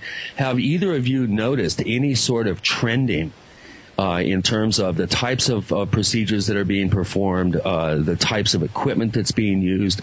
Are we seeing any sort of progression in possibly a level of technology or agenda? I know, David, you've really honed in on this whole idea of hybridization, and that they're getting ready to place hybrid, now I guess you would say grown or almost fully grown hybrids into the culture. Has this been something that has evolved over time, for instance? Have we seen any sort of progression in terms of the level of technology? Something about this whole thing medically, in terms of the actual procedures that are being performed, does not make sense, at least to me. Well, first of all, there has been a progression, and of course, you hit on it for me. The change over time that I have seen most is the number is the importance of the hybrids within the abduction scenario. In terms of technology or medical procedures, that I have not seen. But what you're looking at is very advanced types of procedures that are going on. In other words, how they can examine a person just by touching them with their fingers is something that we cannot understand. And every single machine that's ever been used on an abductee, we have no knowledge of whatsoever. I think I was only able, for years, to identify one aspect of a medical procedure, and that was they would take an instrument and run it across a person's foot, and the foot would flex. And that would be a reflex test of some sort. And then another point, I was reading a book on neurological examinations, because that's what I do for fun. And it sounds exciting. I realized... I bet the endings are really fascinating. I just can't wait to get to the end, yep. I realized when reading this that... a procedure that was puzzling for years and years, that even Barney Hill said, where these beings would take their finger and thumb and run it down his backbone, his vertebrae, from the neck down to the coccyx and back up again. I could never understand what that was, and I realized that it wasn't a bone examination. It's my theory, anyway. It wasn't a bone examination. It wasn't a growth examination for kids or anything like that. But basically, it was a neurological examination, and they were in some way dealing with the nerves, the sympathetic and the parasympathetic nervous system, I guess, that runs down the backbone. And those are the only, that one I think I'm right about, reflex. The other one I hope I'm right about, but it's a good theory. And all the rest we just don't know, because they don't tell us what it is. And if you ask abductees, what is that machine for? You're asking them to sort of guess. You're saying, they'll say, well, it's taking a look at it's like an X-ray machine. It's looking at my ribs. And the answer is that they don't really know what it is. But we're still assuming here that these are physical events with physical creatures doing physical things, and we don't know what's really going on under the surface. Maybe there are no machines. Maybe it's all generated as some kind of hallucination caused by an external source. But the one thing I wanted to focus on, David, and obviously we can't answer that today, your feeling about hybridization. So you feel that the aliens, or whatever they are, want to create beings that are part us and part them, aside from the genetic complications. For what purpose? Well, we don't know the ultimate purpose. That's something that we don't know. And once again, if this were psychological, we would know the ultimate purpose. People would just make it up as long as they make up everything else. But we don't know what the ultimate purpose is. But what these beings say, and what hybrids say, and what everybody else tells me, and have been for years and years, is that this is a program whereby ultimately everybody will be together here and everybody will be happy and it's going to be wonderful and it's going to be great. And people have seen scenes of and I've mentioned this particular scene oftentimes because it's so reflective of it. For example, a picnic where people are standing around a grill where they're talking, where they're playing ball and this and that, and then grassy area and all that. And the person will look at this sort of screen-like device on the wall, and they'll say, "Can you tell the difference between you and us?" And the person says, "Well, no. What do you mean? Tell the difference. Everybody's the same." Well, isn't that a way of taking us over then? I mean, we're giving this paradise image saying, you know what, if we develop these hybrid beings and they take over, the aliens will be in control. That's what it sounds like to me. Well, it doesn't sound good to me, I must say. The problem here is that if this is a neurologically based manipulation, they can control our ability to think, to see things, and we can't control them. And that makes us not just second-class citizens, but a kind of second-class species almost. So it's sort of frightening, and I don't like to hear these things, and I've done tests in hypnosis telling people, now, I don't want you to tell me anything bad. Don't tell me anything I don't want to hear. I don't want to hear anything about this, that, or the other thing. Just don't tell it to me. And then I'll do an induction, and then they go ahead and they couldn't care less what I told them. They just tell me the same thing that has always happened to them, and I have not been able to prove that these are in some way just coming out of their own imaginations and not what they're actually seeing. What about the ubiquity, though, David? The fact that so many people are having this kind of experience. I mean, obviously, if we look at alien logic, let's look at the physical explanation. The aliens come here, they want to find out more about us. They take a few genetic samples. We'll have male, female, left-handed, right-handed, black, white, Asian, whatever. How many samples they need to take? Right. This is a model, the experimental model that we derived actually from some of the early cases, Barty Betty Hill and Antonio Villas to a certain extent, and some of the other ones from the 1970s. I have found that this experimental model, the model that suggests that it's a study that they're learning about us, that the evidence just wasn't there over the long haul for that it was much more than that. I mean, how many times do they have to take a person to find out whether if they poke him with a needle, he's going to feel pain, Right. And so I found that for me it did not hold, and what I found was something that was much more consistent with a program. And as a program, it had a beginning, a middle, and an end, and it was goal directed. And that's where the hybrids, began to intrude themselves more and more into people's accounts. As I realized, well, this cannot be a study. It doesn't make any sense as a study. However, even now, most abduction researchers still use the word experiment. They're experimenting on us. It's very difficult to sort of to shake free of those statements. But I just didn't find the evidence for it. What have you seen, Kevin, in the studies you've done about all this? What it seemed to me, and you touched on it briefly, was that the experimentation being conducted by the aliens seemed to be very backward.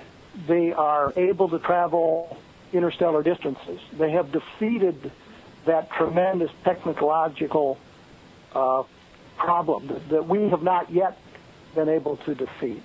They can travel these interstellar distances. They can get here, and yet their genetic experimentation is backward.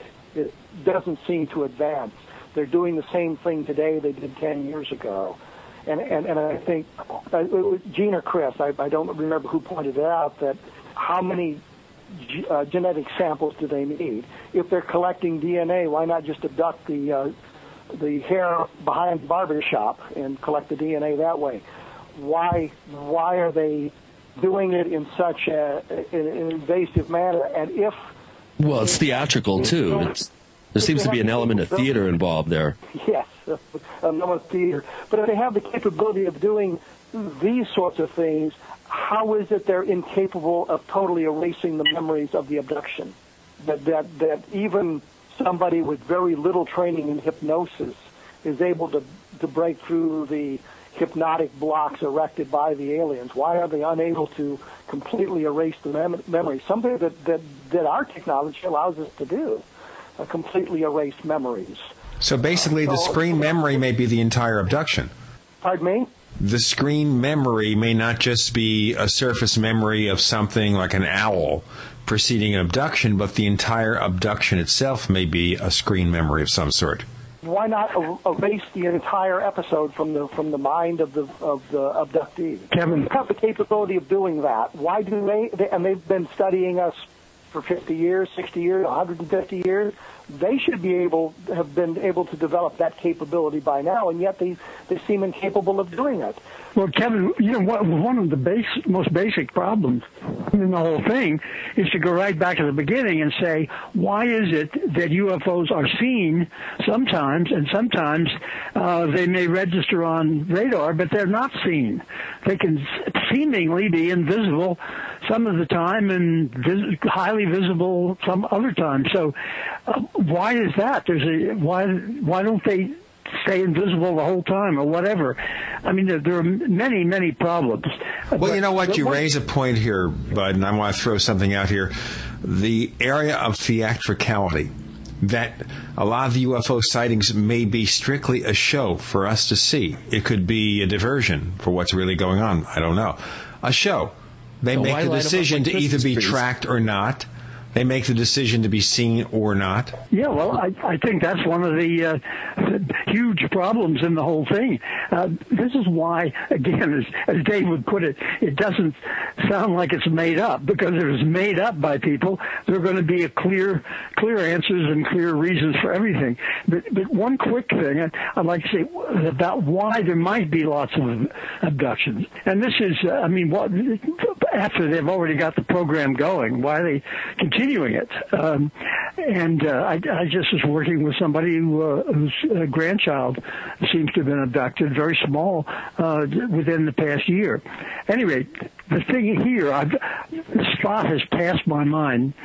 There seems to be a very strong alien interest in human emotions, and they seem to set up, as we've described many times, sort of these little scenarios inside the craft where the abductee is put through some kind of problem, puzzle, fear, whatever, and the aliens seem to be observing that person as if they're, so to speak, picking up those emotions, and perhaps they're learning the emotions from what they can learn from that individual. And it's then possible that an individual alien, whatever we want to call them, is in the situation of a child trying to learn how to ride a bike. There's no way to learn how to ride a bike that you can be told through instruction.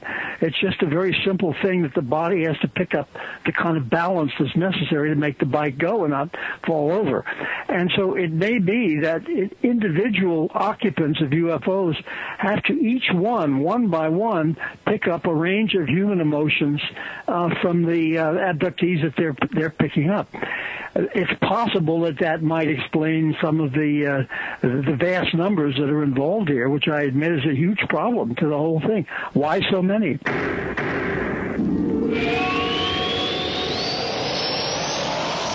For 58 years, Fate has provided true reports of the strange and unknown. Fate brings you the latest in all aspects of the paranormal, like angels and miracles, psychic phenomena, ghosts, UFOs, and much, much more.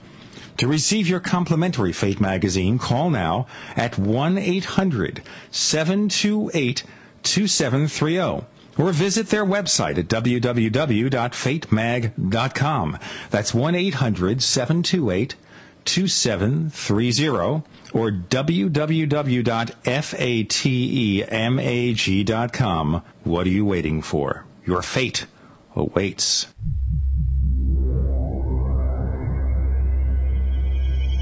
You've entered another dimension. You've entered the Paracast.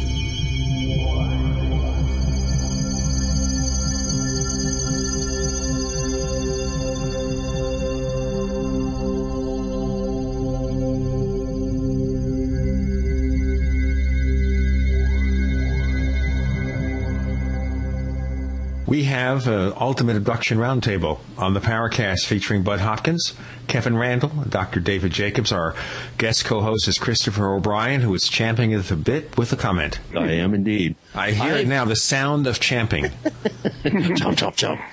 You know, one of the things that I've kind of prided myself in my investigative work out in the field is coming up with new and creative out-of-the-box ways of attempting to gain better quality data. And one of the things that's always puzzled me about the abduction research is how come nobody has come up with a way to somehow gauge the types of experiences that are going on ahead of time. We know of many cases where there's a pattern of abduction that's maybe not predictable in terms of the actual night that it's going to occur, but it seems that there's an opportunity, a window of opportunity here for us to, for instance, W.C. Levengood came up with an idea of putting curlers in an abductee's hair, and putting unsprouted seeds in the curlers to try to analyze the types of energies that obviously, if this is a real phenomenon, there's got to be some exotic types of energies that are being utilized, and to put ungerminated seeds into small curlers in someone's hair, then you can then analyze the seeds once the person has come back. How come nobody ever grabs anything aboard a ship? How come we don't have any sort of physical evidence that has been acquired by abductees? We're talking hundreds and hundreds and hundreds of cases, and to my knowledge, there's never been a person that's been able to grab something or come back with some irrefutable evidence that they actually were taken somewhere. Who would like to take that one? Well, I can start and give it over to Budd. First of all, when people are taken aboard the object, their clothes are removed. So if they're going to find something and hide it, there's only a few places, almost unthinkable, where they can hide it. And they're under mental control. It doesn't even occur to them usually to take anything. It's not like they have consciousness of the fact that they're being abducted and they've got to find proof. This is a situation that's been happening to them for years and years, and their senses are blunted in essence. Having said that, I did try various experiments early on with this phenomenon, and one of them was putting a radiation badge in a person's nightgown. And nobody would know the difference, and this was one that I subscribed to a service where they would read it, and we measured the background radiation. I mean, we knew where the background radiation where she lived was, so that they would see if there was any radiation on board the object. And she was abducted, came back with the radiation badge, and I sent it to this outfit in Rochester, New York, for a reading. We know that there probably isn't any radiation, but this would sort of confirm that. And I waited and waited and waited, and I didn't hear anything, and I finally started calling, and I couldn't get an answer, and then finally I got the answer. The company had gone out of business, taken my radiation badge with them, and that was the last I ever heard of it. But these are areas that... Dr. Jacobs, let me interject one thing here. Bravo to you for doing that, attempting to gather some physical evidence that way. That's the kind of thing that I've always been talking about. We need to think of these sorts of things so we can gather the sort of evidence that we need. So bravo for you for giving that a try. But the question I would have is, how come we have no videotape? Well, videotapes is the first thing I ever tried, and I've had many people sleeping underneath a video camera. And the problem with that... I'm thinking about all the video cameras out there now, today.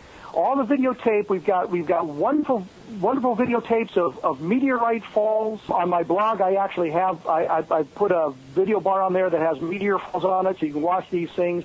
We've got security cameras all over the place. We've got police cars with cameras in them. We still don't have any videotape. Right. This is a very promising area of research, actually, and I would like to do something like that.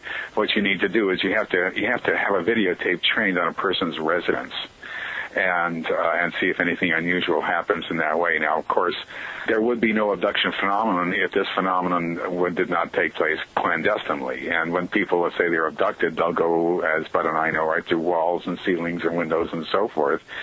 And the problem is that people on the outside don't see that. Now, maybe they're cloaked, maybe people are made to turn away, or maybe they're just not seeable. That's the tack that I take, that they're just invisible in that particular period because they're going right to a solid object, which makes no sense whatsoever. And once again, if this were psychological, people would just say they wanted to walk through they went into the door, opened the door, and walked out. You know what I mean? Because they wouldn't have to put these roadblocks to believability in front of them by saying they went through a closed wall or window.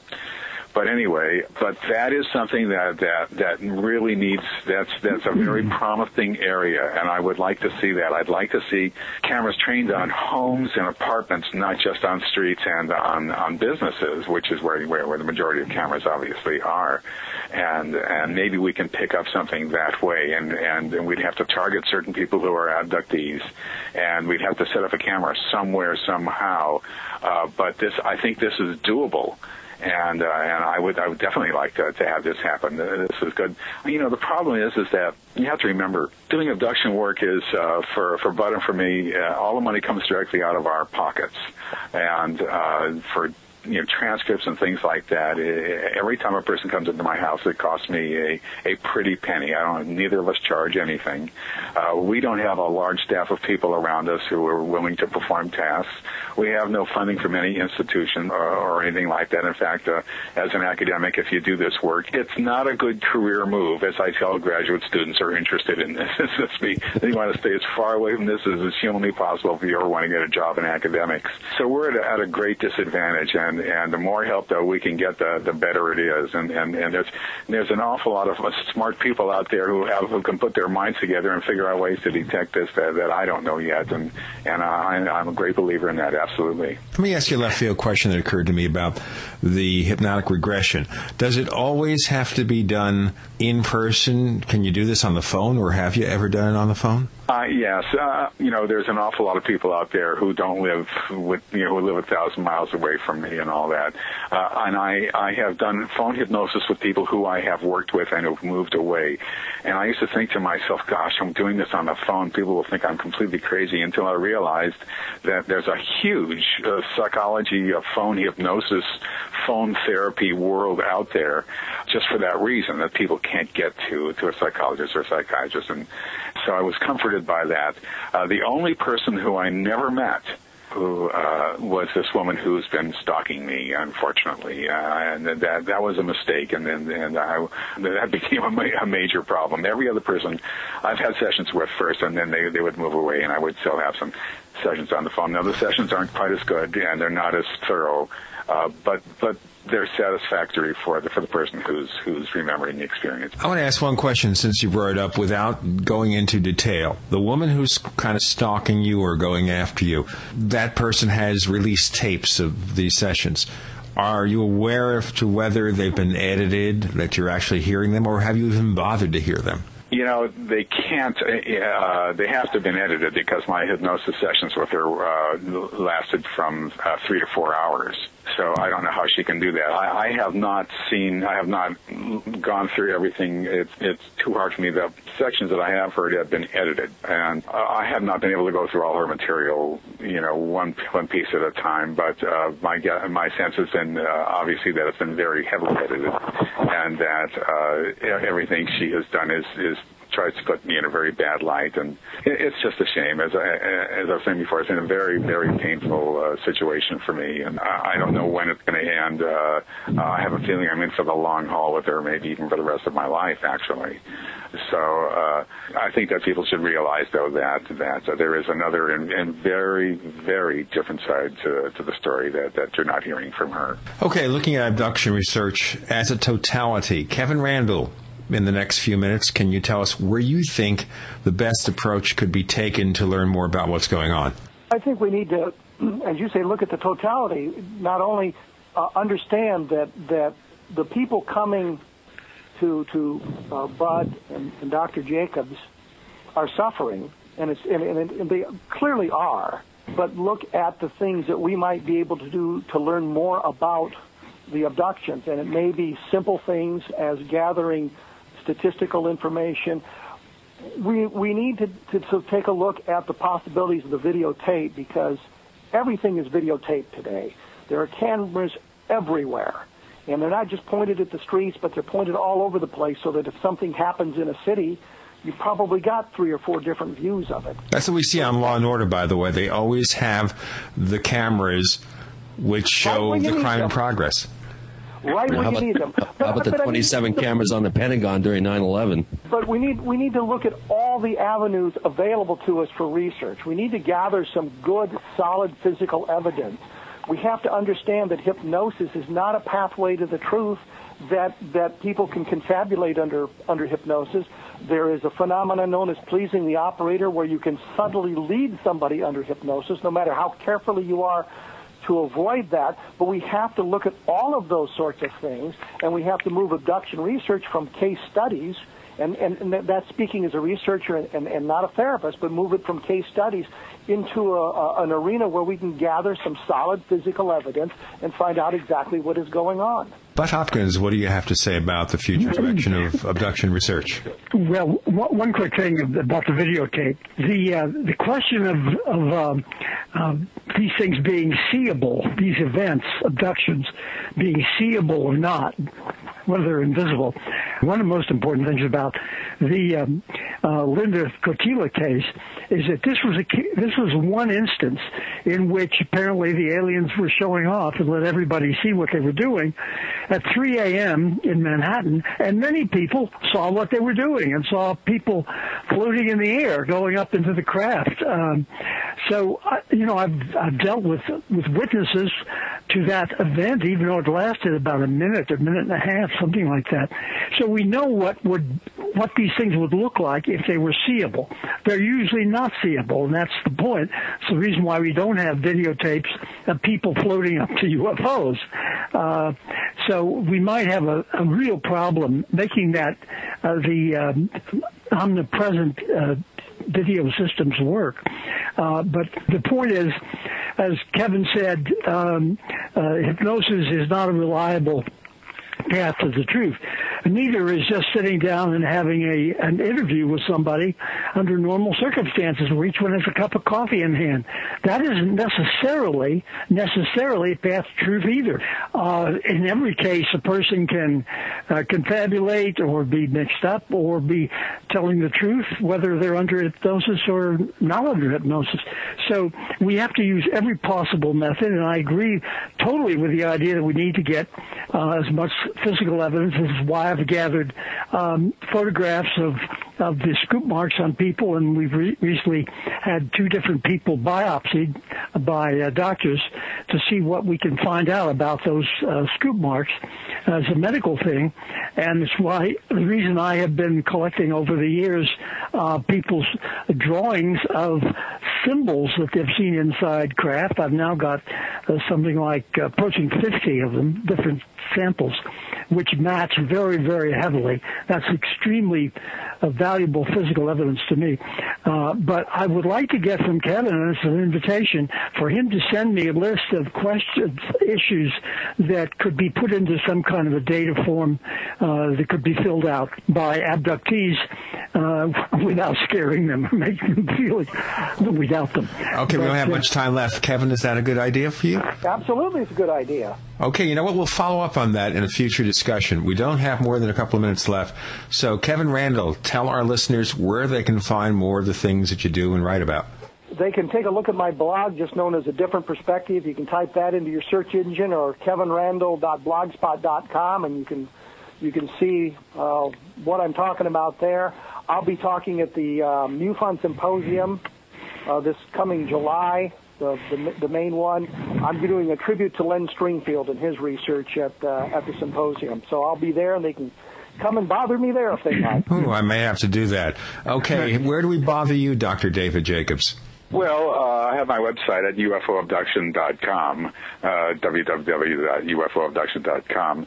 And I'm, of course, at Temple University, where I'll be for at least another year anyway, as retirement begins to loom larger in my mind and seem more attractive to me. Well, I wonder after this episode, maybe you're ready to leave right now and say, I've had enough of this stuff. Well, you're pretty close, I have to admit. It has figured in. We always want our show to be an enlightening place for people to pursue. All right, Budd Hopkins, where to find more of the things that you do. I can be reached at our website, intrudersfoundation.org. Very simple. And I have a new book, which was a memoir called Art, Life, and UFOs, and it has a great deal about how I was led into the subject by people's other adventures that they told me about, and I found myself compelled to look into them. And I will also be speaking at the conference that Kevin alluded to. Okay, so we'll put you two together and maybe set up some kind of discussion. That sounds interesting. Christopher O'Brien, our guest co-host, what are you working on? Where can we find more of the things that you're doing? Well, we've just signed a deal for a 7-camera, high-res, internet-capable triangulation coordinated surveillance net of the San Luis Valley that'll be on various cell towers and mountaintops, covering the beautiful San Luis Valley 24/7. It's probably America's hottest spot for UFO sightings, and it's a vision that I've had for 20 years, and it's finally becoming a reality. People can visit my website, which is OurStrangePlanet.com, and I want to thank Gene and our guests for a real enlightening show. I learned a few things, and I really do admire, people in this field having the courage to get out and really do the heavy lifting in this field. What was really nice is that we could have 4 people, very opinionated people here: Chris O'Brien, Budd Hopkins, Dr. David Jacobs, Kevin Randle, and we can hopefully shed light on the situation without a lot of heat, except if you live in a cold climate where we need the heat. So once again, guys, thank you all for joining us this week on the Paracast. Well, thank you. Thank you. You need a final word? I need one. Thanks for having me. Yeah, it was great, Gene. Good job. The Paracast, the gold standard of paranormal radio, is a copyrighted presentation of Making the Impossible Incorporated. Tune in next week for a new adventure in the Paracast.